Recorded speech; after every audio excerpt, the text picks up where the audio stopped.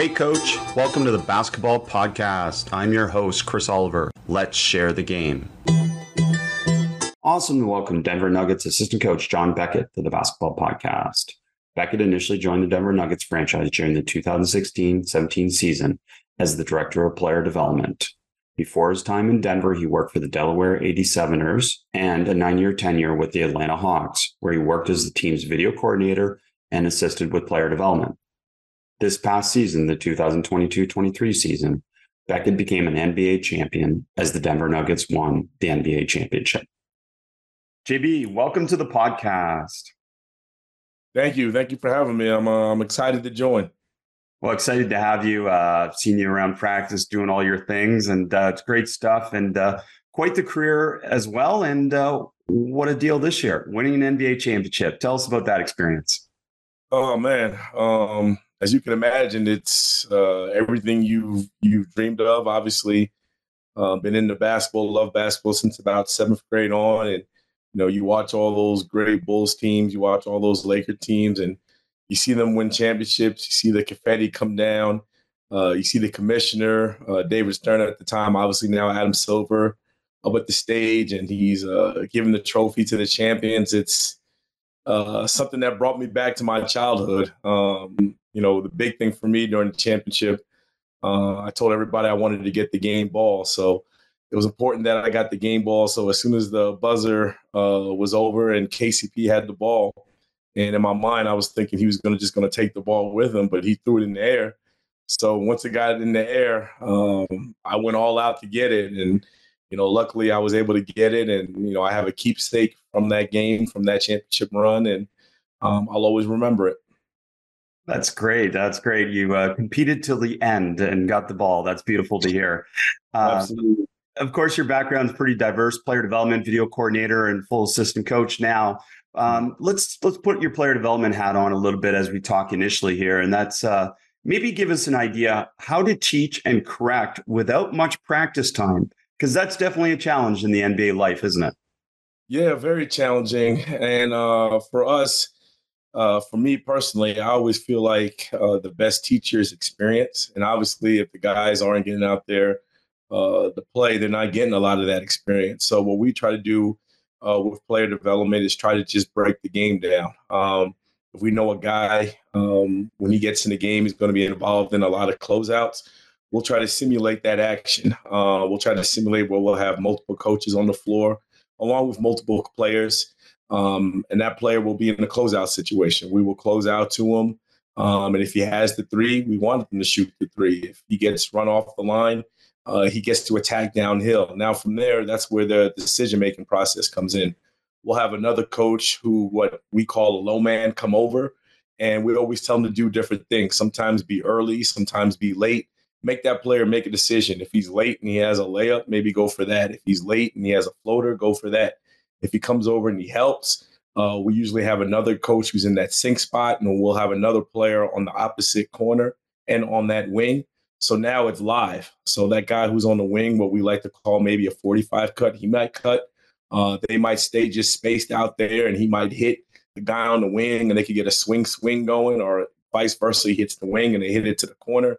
And that's just one of the things that we'll do to try to simulate as much game action as possible. Obviously, with Denver, we're blessed with young coaches that just got through playing in the NBA. So they have the NBA size, they have athleticism, and they're able to simulate that type of size, that type of speed, that type of length closing out on them. So we just try to just do that as much as possible. Obviously, if we play 5-on-5, which we do, those guys might be in maybe 3 closeouts, 4 closeouts, whereas if we can break all these actions down, not only closeouts, but DHOs and pick and rolls, and you keep doing reps on top of reps, we think, and I think that's how guys will get a lot better.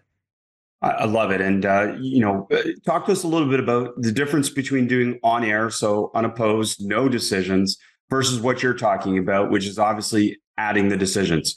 Obviously, you do a little bit of both, but the priority is to, when you can develop players, stimulating decisions at the same time as skills, right? Yeah, absolutely. And a lot of times when the coaches or the defenders, what we try to do is simulate how we feel the opposing team is going to guard them. If we know a guy is not a strong shooter, we know any type of DHOs, they're going to go underneath. So what we'll try to do is simulate us going underneath those DHOs. Now those guys have to figure out a way to still be effective. They go underneath. All right, let's go to a step up then.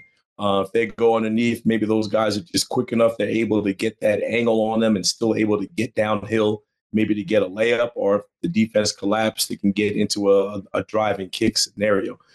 So everything that we do, we try to base it on how things would go in the game. If a guy we know is a strong shooter, we know that other teams want to get him off the line. Obviously, we want to work on his in-between game. We want to work on his decision-making once he gets into the paint, and also work on his finishing at the same time as well. We always feel like that's the best way for these guys to get reps and to learn. And once we do that type of thing, a lot of times we have cameras set up in the gym. We can get film. So the next day we can, watch film with these guys, talk about what they did well, what they did bad, what improvements that we can look to make. And then we'll also look at guys on our team. KCP is a guy that he's involved in a lot of closeouts. He's involved in a lot of DHO. So a lot of times if we show film, a lot of these guys aren't playing. So we'll show them guys on our team or maybe from the opposing team that we feel does a really good job and can help their game grow. It's awesome to hear. And speaking of a player like KCP and that type of player who can shoot it or drive it, can you give us some insights in terms of how you develop the decision making specifically relative to shooting it or attacking closeouts? I mean, everybody is different. Some guys have a quicker motion in their shooting.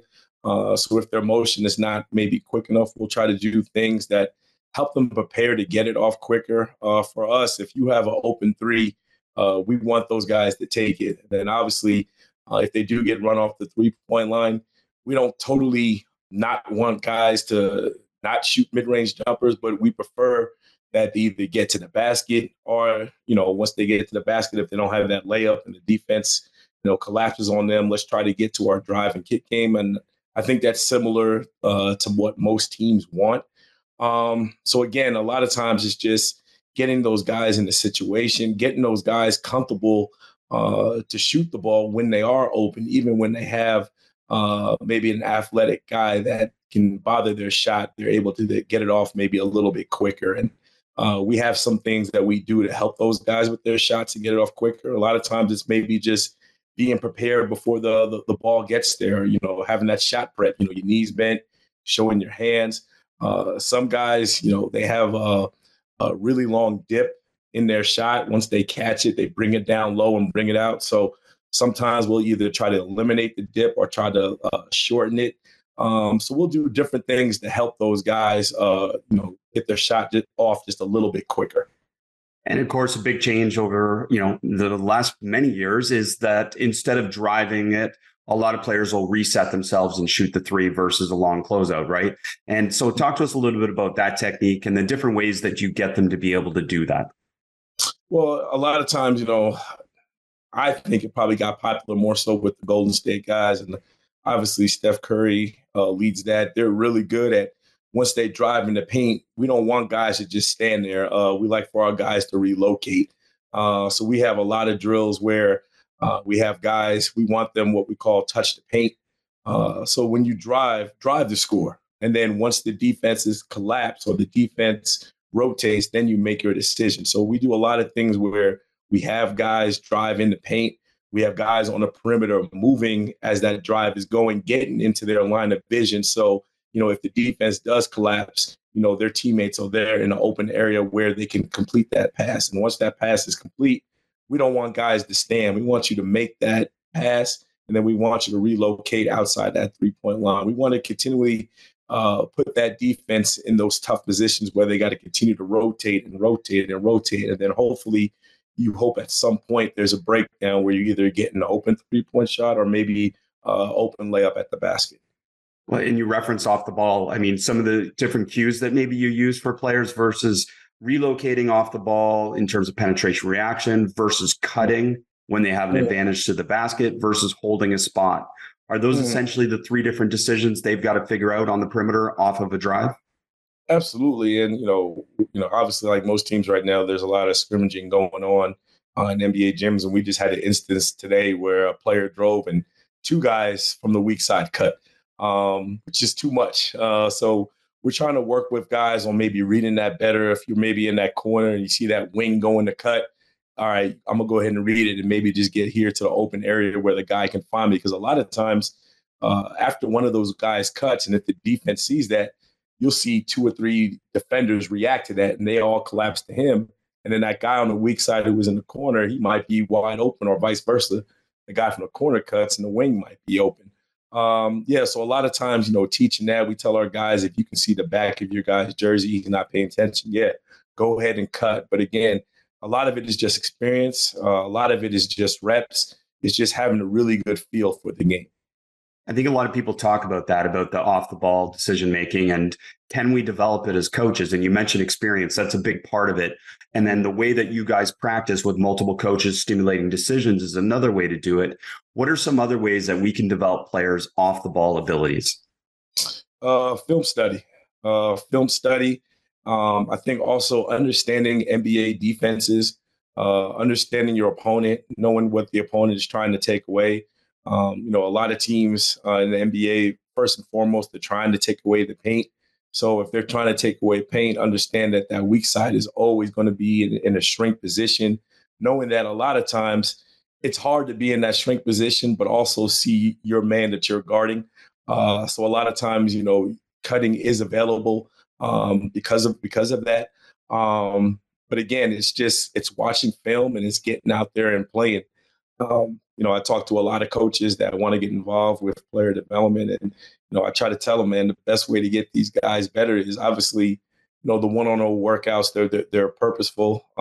They can help. You can slow things down. You can talk guys through situations, talk them through techniques, but nothing can prepare a guy better than, to me, when you can break it down and you have a 6'8" long athletic guy trying to block your shot, and you have another long athletic guy coming from the weak side. Okay, what kind of finish can I get here? Or if I'm not able to make a finish, do I have maybe a dump off pass to a big who's getting in front of the rim, or I got the guy in the corner? So I think all those type of reps is just priceless. Talk to us a little bit about the difference then. You mentioned 1-on-0 reps. Talk to us about the difference, because I think sometimes that's misconstrued when people watch, say, Steph Curry pregame, and then they say, oh, you should be doing this as a player to develop. But talk to us about the difference between what they do pregame and then what they're doing in the situations that you've already described, because there is a difference in the goal, right?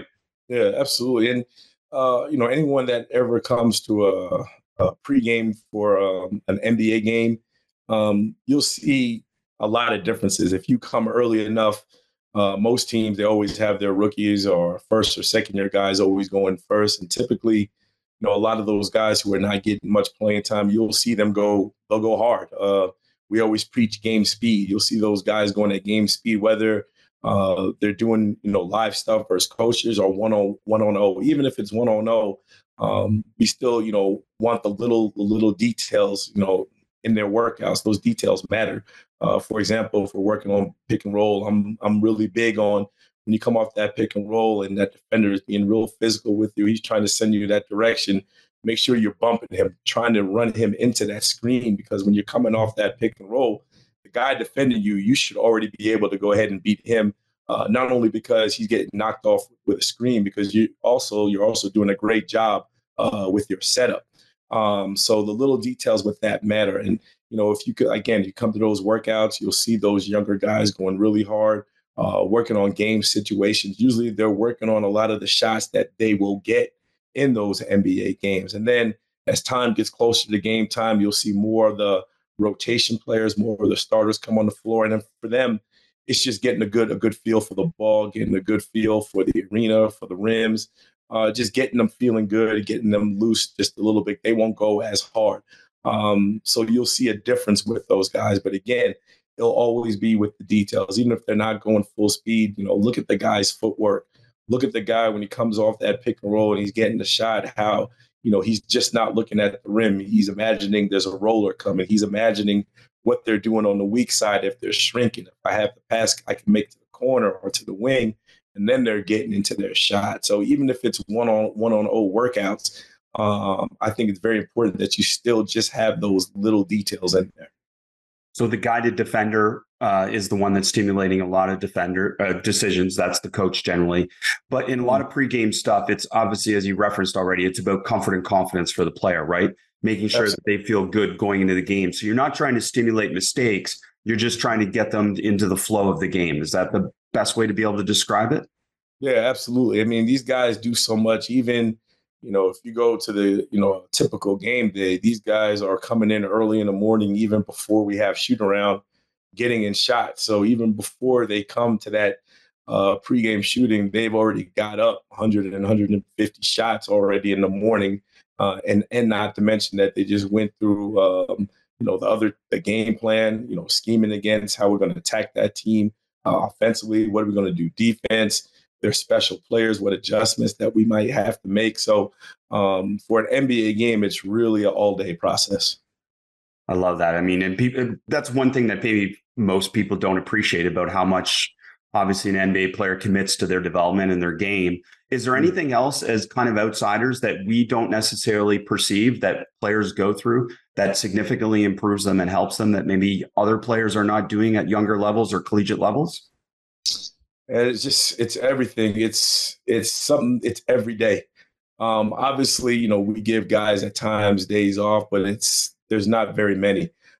Even days where guys are beat up, like the veteran players, the rotation, the starter guys, and they might not be able to get on the court. They're always watching film. We'll watch film as a team, but those guys are also watching individual film, ways that they maybe can improve their game, whether it be on the offensive or defensive side of the floor. So film is very important. And when you watch film, I don't know how guys watch film, but it's not just looking at stuff on the ball. It's looking at, off the ball. It's looking at, your shot selection. Is there a way that you maybe could have got a better shot, not only for yourself, but for your teammates? Defensively, are you in the right position? Are you rotating? Are you understanding, a player's tendencies? Are you paying attention to the personnel? There's just so many things that guys can do that they can get better, not only just on the floor, but off the floor. There's the treatment, there's the massage, there's the ice. There's so much that guys do that, you can always improve without a basketball. It's awesome. It's awesome to see their commitment to their craft. And using your expertise here, one question I've always wanted to ask someone like you is to talk about different ways that players are able to leverage their advantage when they are dribbling. You see some players obviously use a leg lock. You see some players use kind of an arm motion, a swim to try and kind of leverage an advantage and keep that advantage as they're driving. Can you talk about some of the different things that players do off the dribble to do that? Off the dribble, these guys in the NBA are so talented, so athletic, so big, and so strong. So, everyone has their own way of creating these type of advantages. You look at a guy like Jalen Brunson, who might not be the fastest guy, but he's so good at playing those angles. He's so good at using his body to create the separation. I love watching him play. Anytime he's coming off pick and rolls, I always tell our guards, you have to engage the big. You have to engage the weak side. So when he comes off, he's just not staring at the big. He's at the corner of his eye, looking, seeing what that roller is doing. He's looking to see what that weak side is doing. So he does such a really good job of setting guys up. And then once he gets into the paint, he never seems like he's in a rush. He gets down there, he gives him a little bump, maybe get a step back. He gets down there, he plants off of 2 feet. Uses a shot fake, gets the guy in the air, and he goes a little up and under, or he's able to get his fadeaway. Jamal Murray, one of our guys, is the same way. He's so big and so strong. He gets downhill. He knows how to use multiple pivots. He's such a good scorer, such a good shooter. If you are too aggressive, he knows how to use your aggression against you. He can beat you to the spot, knowing that he sees you trying to catch up, trying to get a block shot. Next thing you know, there's a shot fake. You jump for it. You're able to recover. There comes another shot fake, and he's able to pivot and get a layup. So a lot of times with the player development, we just try to work on different ways, like you mentioned, to get that advantage. And sometimes it's, a lot of guys when they play defense, the first thing they do when a guy drives, they like to stick that arm out there. So, obviously it's become popular in a few years. As soon as that arm is out there, we teach guys, get underneath using that swing through move that James Harden made so popular. Or sometimes when they put that arm out, you use your off arm that you're not dribbling with and you knock it down. And that kind of gets the defender a little bit off balance with that. And then a lot of times, if you're able just to get that little bit of step on those guys, now try to veer into his path, not allowing him to get back in front of you. And then from there, you can make it your own decision at the rim. So we just try to teach all those different, angles, all those different shot fakes and pivots that guys can use to create that type of advantage. And I want to connect something because you said at the beginning repetitions, but really what you were describing is repetitions without being repetitive, because the situation can always change relative to what the coach does, et cetera, et cetera. And I want to get your opinion on Jamal Murray, you mentioned, because you look at him and you go, he didn't just memorize a skill and then he goes and applies it. What he is incredibly adaptable, right? Like some of the shots that he shoots, I can't imagine that he has repped hundreds of thousands of times. It's just that he's so adaptable relative to the circumstances. Is that a fair assessment? Oh, it's definitely a fair assessment. I mean, me and Jamal have worked together since he's been in the NBA, since he's got drafted. And it wouldn't be true for me to just come here and tell you and say that, I made Jamal, which I didn't. His dad did an unbelievable job with Jamal. I'm sure the stories is out there. You can read about all the different techniques, him and his dad used to improve his game. I just feel like, for me, with some of these guys, they're so talented, so good. I'm just trying to fine tune it. I'm trying to help these guys maybe, with Jamal, one of the main things, if you ask him, I'm always on him about trying to get to the free throw line more.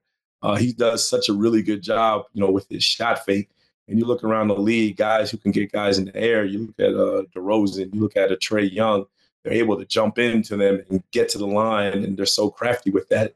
Jamal, it's hard because I want him to do that, but he's so good at, once he gets a guy in the air, using all those multiple pivots to get his shot off. And, he's very efficient with those shots. So it's trying to find a balance with that type of thing. But Jamal, as you mentioned, is just so good offensively. A lot of the stuff that we do, again, is just fine tuning. It's, little improvements here and there. But in terms of like working on weaknesses with him, there's not very many weaknesses that he has. Coaches, a brief interruption from the podcast to talk about Hoopsalytics. With basketball season approaching quickly, do you have an affordable, powerful stats and analytics system in place yet? Rather than overspending on the same old antiquated stat system, you can get cutting-edge video-linked stats and deep analytics at around half the price you're paying now. Hoopsalytics analysts will break down games for you so you can instantly measure the effectiveness of your players, lineups, and player combinations. And you can add tracking for your unique plays, sets, and actions to see what's working and what needs to be improved. You can even measure shot quality and things like contested and uncontested shots to improve your offensive points per possession. Features like interactive shot charts, game timeline visualizations, assist maps, and more makes Hoopsalytics an invaluable resource for coaches of all levels. Discover how Hoopsalytics can help you save money and make better data-driven coaching decisions. Visit hoopsalytics.com/ball today to learn more and start analyzing your games for free. That's hoopsalytics.com/ball. But you are embracing the creativity with which he plays, right? That is a strength. Something you're doing is that you're not trying to fit him into a peg. You're saying, go with this creativity, aren't you? Oh, absolutely. Like, Jamal's workout is going to be a lot different than a lot of other guys' workouts because he's just so good and he's able to make and complete shots that other people just can't do. Or can't even think about, eh? Like, I think you can't even envision it. Yeah, absolutely. I remember it's a good teaching point for me when we first got him. And, I put him in the box. I was trying to, make him, do certain things like this type of player. And then, as time goes by, he's telling me, no, I could do more. And, you start to see more. You start to see in games him doing more. And you're like, you know what? He's right. I'm putting him in the box. We need to expand this. We need to do, tougher things. We need to be more creative. We need to work on those various runners like Steve Nash used to do. We need to work on more of his, left hand finishes or left hand shot because he's capable of doing that. I mean, if you go in the gym, he shoots with his left hand better than a lot of people shoot with their right. It's unbelievable. So again, as you mentioned, you don't want to put any of these guys in a box. It's great stuff. And obviously, a big part of your success with Denver has been these 2 and 3 player actions. So, talk to us a little bit from a player development and assistant coaching perspective about how you can develop and embrace these 2 and 3 player actions between these teammates that obviously have such incredible synergy. Well, again, it's just a lot of live reps that we do. I mentioned going against the coaches. We call a lot of that stuff, number v number, which is either 2v1, so it would be a 2 versus 1 or 3 versus 2, and etc. For example, today before we started scrimmaging with the guys, we did a lot of 2v1, 3v2 work, and a lot of that stuff will be out of a lot of the sets that we do. And it wasn't perfect. We have a lot of guys in the gym who were rookies, a lot of guys who just came on the training camp with us for the first time. So it wasn't perfect. It wasn't clean. But those guys are trying. And then it's just one of those things that you continually do day after day after day. And then you start to see improvements from these guys. And then it goes back to, again, with the workouts, throwing them in the PD workouts, even if it's 1-on-0 workouts, doing various finishes out of those sets, doing various shots out of those sets, just so it gets those guys thinking, okay, these are the type of shots that I can get when we run this play. These are the type of shots I can get when we run this play. So it's just getting them more comfortable with the offensive sets that we run. And when you're doing these 3v2, 2v1, they're not just stationary, right? They're moving and there's decision making out of these situations. Oh, absolutely. Yep, absolutely. They're all out of our set. So it might be out of a set and we'll only use two guys going against one coach right now. All right, now we'll add a third player and we'll do another action, and there's 3 players going against 2 coaches. Or when I say 3v2, there's usually 3 guys out there as well. But once we get the screening action, all that going, you should be able to get downhill and able to score and do other things. And at Basketball Immersion, we've done these things for a long time. So I understand why, but explain to people why you remove one of the defenders. Just because, just how I explained earlier with the pick and roll, I feel like when you come off the pick and roll, the guy guarding you, if you have a good enough setup, you have a good enough screen, he should not be a factor. So it's the same thing when we run our offense. If you're running, any off-ball actions where they're coming off screens, your setup and that screen being set should be good enough where you either coming off and let's say he's very aggressive, he's chasing you over to the top of the screen, and you're able to get downhill. You should be able to get just that one defender, let's say, who's guarding that big, and then your teammate who's the big roll into the hoop. We call that a 2v1 right there. So, a lot of times we look at the guy who is guarding you. You should be good enough where you can go ahead and beat him. So it stimulates decision-making, and almost all good basketball actions create some type of advantage, particularly on the weak side of the floor. So a lot of this action, no doubt, is also working on that weak side 2-on-1 advantage potentially as well. Oh, absolutely. Because the weak side, that's very important. We think the key to a lot of defenses, most defense, is going to be that weak side is going to be that low man. So, we're talking a lot of offense, but a lot of times too, again, we have coaches that are really good players, so they're able to get out there and also play offense. So a lot of times we want to make those same players that are playing offense play defense, because a lot of our schemes, a lot of our techniques, they have to work on that as well. And you can do drills, you can do shell drill, you can do closeouts. There's nothing like live play because as there's going to be a lot of variables that come into play. You can script it and say you want to do this if this guy does this, but a lot of times it doesn't work like that. So again, we want to put those guys in as many live situations, rep as much as possible. So, if that situation does arrive, they know what to do. Or, if they're in that situation with a teammate, they can talk it out and like, okay, remember this happened in practice. We can go ahead and do this. Yeah, it's not a dance recital where you can just memorize and regurgitate the routine, can you? That's a good part. That makes it fun for you as a coach, I know as well. So in talking to some of your colleagues about you, obviously talk so highly of you and all the context that we just talked about. But one of the things that stood out is how good you are with players at helping them handle struggles or adversity or different things like that. That's a Mm, huge part of your role, not just as a player development coach, but as an assistant as well, to be able to mm. connect and help players through those moments that aren't going as well. Yeah, absolutely. And I don't know what the right answer is to that. I just look at it if I was in their situation, and if I was in their situation, I would just want a coach that talks to me, that's upbeat, that stays in the gym with me, and I think it goes a long way. I'm a guy who's very active. I love to get on the floor with the guys, so I'll get out there, play defense. I'll play one on one with the guys. I'll get into 3-on-3 games, 5-on-5. If they're not playing and they're doing extra conditioning, I'll jump in the conditioning with them. If it's a time where it's an off day, for the team, but the low minute guys have to come in and they got to do in the weight room, and it might be one or two guys. I'll jump in there with them, and I'll try to keep the energy up. I'll try to be positive. So I just try to be as positive as possible. Obviously, there's times where you have to get on guys, but I think the fact that you're out there, you're sweating with them, and we like to call that sweat equity.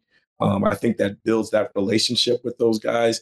And I think when you're out there working with them, I think that allows you to, if that time comes and you have to be tough on them, you're able to do that. I'm not sure there's a right answer either, but that's as close as I could imagine, Coach. I think you nailed it. So that's wonderful. And Coach, we see trainers, and this isn't meant to knock on trainers, but we see trainers all the time online posting these on-air dribbling type drills that they're doing with players. And yeah, there's a time and place for that. But talk to us about the next layer. You've already connected it within these decision-making situations, but to truly develop ball handling, the hard part is not necessarily hand to ball. It's the decision when you're dribbling, right? Yeah, absolutely. And ball handling drills are fine. We do ball handling drills as well. I use them more as a warm up before we start the workout. But again, I'm more with the live stuff. If a guy is not a person that really handles and pick and roll, but let's say he's someone that maybe on the second side, he can be a pick and roll guy. So to work on the handles, we have him handle the ball more, have him involved more in pick and rolls, have him be more of the point guard where, he's typically playing off the ball. Okay, today you're going to be the point guard. You're going to initiate the offense. You're going to have to make decisions while you're being pressured. You're going to have to make decisions while you're getting downhill and you got this big guy looking to block your shot, and you got another guard that's trying to, get into your handle and stuff like that. So again, I think, the best way to improve and handle is to actually work on your handle the ball in those live situations. It seems obvious, but Yeah. it just doesn't. I mean, the things, and I give people credit, the creativity that they come up with these different dribbling drills is pretty impressive. But It what you is. just said, you nailed it, right? You got to dribble Mhm. against a person to be able to get Yes. better at dribbling. Yes, absolutely. And I think dribbling drills are they're purposeful. You need them. Helps you get comfortable with the ball. But I remember I go back to my days in Atlanta. Jamal Crawford, probably one of the best ball handlers in NBA history, and he wasn't very good at dribbling drills. Couldn't do a lot of the two ball stuff. But when you put him out there with the ball and game action, he was one of the best out there. I think he was famous for one of his quotes where he basically said, I get better at basketball by playing basketball in games. Yep. And I'm like, I think we've lost that point somewhat. And it's so great to have you connect that throughout this episode in terms of that. JB, players teach us a lot if we are open to learning from them. And you've been around some players in your time in the NBA for sure. So let me first ask you maybe about, let's start with Jokic. What's something you learned from watching Jokic or working with Jokic that impacted your coaching?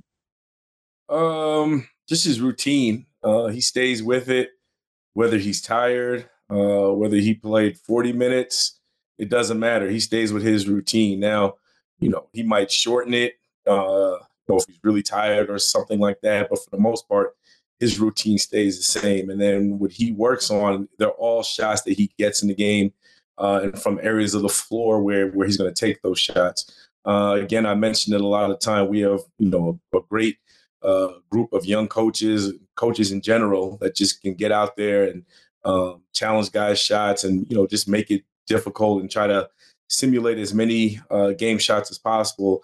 So he likes to get a lot of our guys who are the bigger coaches to challenge his shots to really make him work. So just his routine and his attention to detail is probably what I've taken most from his workouts.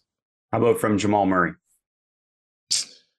Man, Jamal, he's not as detailed as Nicola. For him, what I take from him is more so like, just his like focus, his ability to like know when he needs maybe extra work and when he doesn't. I mean, he's kind of a freak of nature, man. A lot of the stuff he does might not be things that I like him to do in terms of, I want to work on more type of game type situations. But, he's a guy that just stays with his routine, and it's, just a lot of spot shooting, a lot of shooting off the dribble. And, what he does, obviously it translates over because once the lights are bright, that's when he's at his best. Crazy Jamal fact, but Jamal attended Grand River Collegiate, which is my high school that I graduated from. So I guess I'm definitely not the most famous basketball person from that school. So probably not. definitely not. And grateful for that.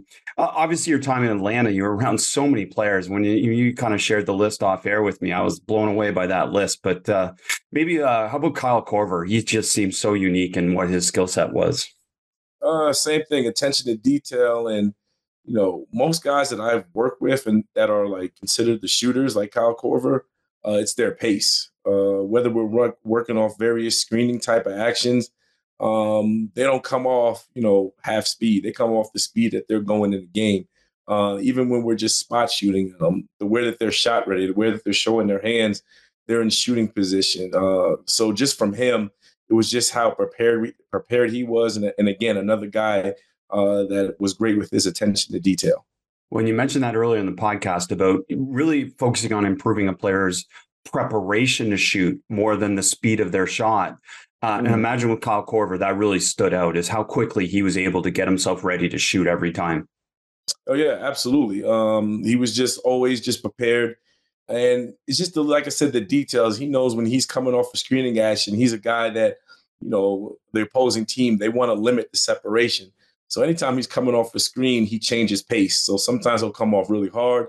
Sometimes he'll do, what I like to call the stop and go, come off really hard, stop on a dime. And probably like a lot of the younger viewers, if they pay attention to basketball like that, they've seen Damian Lillard do it.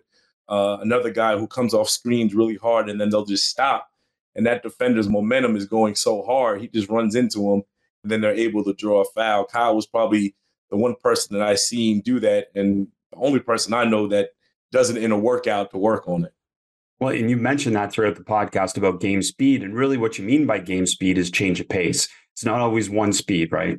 Absolutely. Change of pace is huge because even if you're dribbling or if you're coming off of screens, I feel like you're very easy to guard if you play at the same pace. But if you can keep that defense guessing, that makes you that much harder to guard. How about Joe Johnson? Man, Joe was one of the first guys that I ran out of drills to do with him. The guy loves to work, man. He's one of the hardest workers I've ever been around. And he's one of the most skilled basketball players I've ever been around. 6'8", really good size, able to handle the ball, can score at all three levels, great touch on his floater. Mid-range was a really good shooter, and then the three ball, again, was just as deadly from out there. So, for him, he was a guy that challenged me in terms of like, coming up with different drills, different ways to keep him engaged because, he's like that kid in school who he's like, just so as, he's accelerated more than his classmates. So, if the schoolwork is, not tough enough or doesn't challenge him, he kind of gets bored. So that's kind of how I look at Joe Johnson. Wow, that's a great lesson for a coach, isn't it? To be around someone like that challenges you every day to come up with some things and could be just a unique, simple twist within something you've done already, right? Oh, absolutely. Like I'm a guy that, in a lot of our shooting drills, we like to, set the ceiling. You got to shoot 80% or better. So if we're shooting mid-range shots or three-pointers, it's either 5 or 6 or 10 or 12. Guys who are not as strong as shooters, we might go 10 or 13, more of around the 70% range, so 10 or 13 or 5 or 7. Joe was the type of guy that, man, you make it 5 to 5, you make it 10 to 10. Like, no, there's no misses for you. You gotta make all these shots. Very, very similar to Jamal Murray. Jamal's the same exact way. That's amazing to be around people like that. And then obviously the pros pro Al Horford. I mean, what a career he's had. And he was with you in some of his early years in Atlanta, right? Yes, and the same way now. Obviously, he's been in the league a very long time, and what stands out with him, even when he, first got here as a rookie, was just his maturity and his professionalism. I know his trainer right now, Daniel Towns from Atlanta, who works him out in the off season, and they do a great job together. I go and watch their workouts, and again, there's attention to detail. There's no wasted, time in terms of working on shots that he might not get in the game. They've done a lot of work on his his 3 pointers, and if you look at the stats, the last probably 3 to 4 seasons, his 3 point percentage has gotten better and better. So that's a credit to Al. That's a credit to his trainer, Daniel Towns. Those guys really get in the gym and really get after it. Well, and we talked about longevity. A credit to you for your longevity. And maybe you can talk about it just briefly, because somewhat of a non-traditional start to your career in terms of coaching, starting obviously in the TV side. So how did that help you? And then just a little bit of advice to coaches who are trying to find their way. Man, I didn't even really start in the TV side. TV side, yeah, is a part of it. But when I got through playing, I played briefly overseas in Germany, very low level team, Bergheim Bandits. I don't even know if they're around. If they are, shout out to them. But started over there, came back, and the overseas experience wasn't what I expected it to be. Didn't know what to do. The gym that I was working out at the time, one of the guys who went to the gym, he knew someone that worked in the Hawks, and he knew what I was, kind of in between jobs, not knowing what to do. And he set up an interview with the guy. So I went down to the Hawks offices, which at the time were at the CNN Center. Me and that Hawks worker, we had a really good talk. Next thing you know, he offered me a job in ticket sales. So I actually started out in ticket sales, selling full season packages, mid season, Chick-fil-A family nights. And that's how I got started in the business. And once I started working there, anytime the team was on the road, we would play pickup at the practice facility. At the time, the Hawks practice facility was, very similar to what we have in Denver. It was in the arena. So once work was over, we would go down there and we would play. Got to know the video coordinator down there, Luke Steele. At the time, I didn't know what a video coordinator was. So, I gradually started to learn more and more about what their responsibilities is. And, basically the video coordinator is kind of like an entry level position for guys like myself who never played in the NBA. So I became interested. So I talked to Luke and I was like, look, I have responsibilities during the games with my ticket sales, but anytime you have any downtime, I would like to, come in here, just shadow you, see what you do. And, luckily for me, he was very gracious about that, very helpful. So during my downtime, I would always come there and always just sit there and watch. And then I started becoming interested in that side of the business. So anytime I would see, the general manager at the time was Billy Knight, assistant general manager was Chris Grant, who went on to be assistant in Cleveland and then eventually the head GM there. I would just tell them, I'm interested. I want to be involved on the basketball operations side. Talk to them. I talked to scouts, the secretary. I don't care who it was. I was trying to let them know what I was trying to do. Luckily, at the end of the season, a position came open to be Luke's assistant. They offered me the job and been in the league ever since, going on my 20th year. But the TV side was a big part of it as well, because a lot of times as the assistant video coordinator, I didn't travel a lot. So anytime the team would go on the road, I would go over and work on inside the NBA. Working over there was a great experience, being around Kenny, being around Charles. At that time, Shaq was still playing, so he wasn't there. And from there, I just moved up the ranks, similar to how I did with the Hawks and the Nuggets. Started logging games, making highlights. So a lot of the highlights that people would watch on Inside the NBA, I would put those highlights together. Eventually, met people within the organization. I got moved up to Kenny's picks. So anytime you see Kenny go into the board, I used to put those picks together. And it was cool working with Kenny because, he valued me. He trusted my opinion. So a lot of times he would ask me what I would see and he would go with it. Or if he didn't, he would think of something else. And I was able to learn a lot just from talking basketball with him. And it was always cool to see, some of my work up there that he would talk about and everything. So that was a great experience for me. Oh, that's so cool. What a great path. And no, you're on your way now. And NBA champion, JB, I cannot thank you enough for sharing your passion and knowledge with us. Just tremendous to be able to hear you talk about the game. No problem. I enjoyed it, man. And we have to do it again sometime soon. Thanks for listening. Be sure to rate, review, and subscribe to the show, and to give the Basketball Podcast and this week's guest a shout out on social media to show your support for us sharing the game. And to stay up to date on all things basketball immersion, subscribe to our newsletter at basketballimmersion.com/newsletter.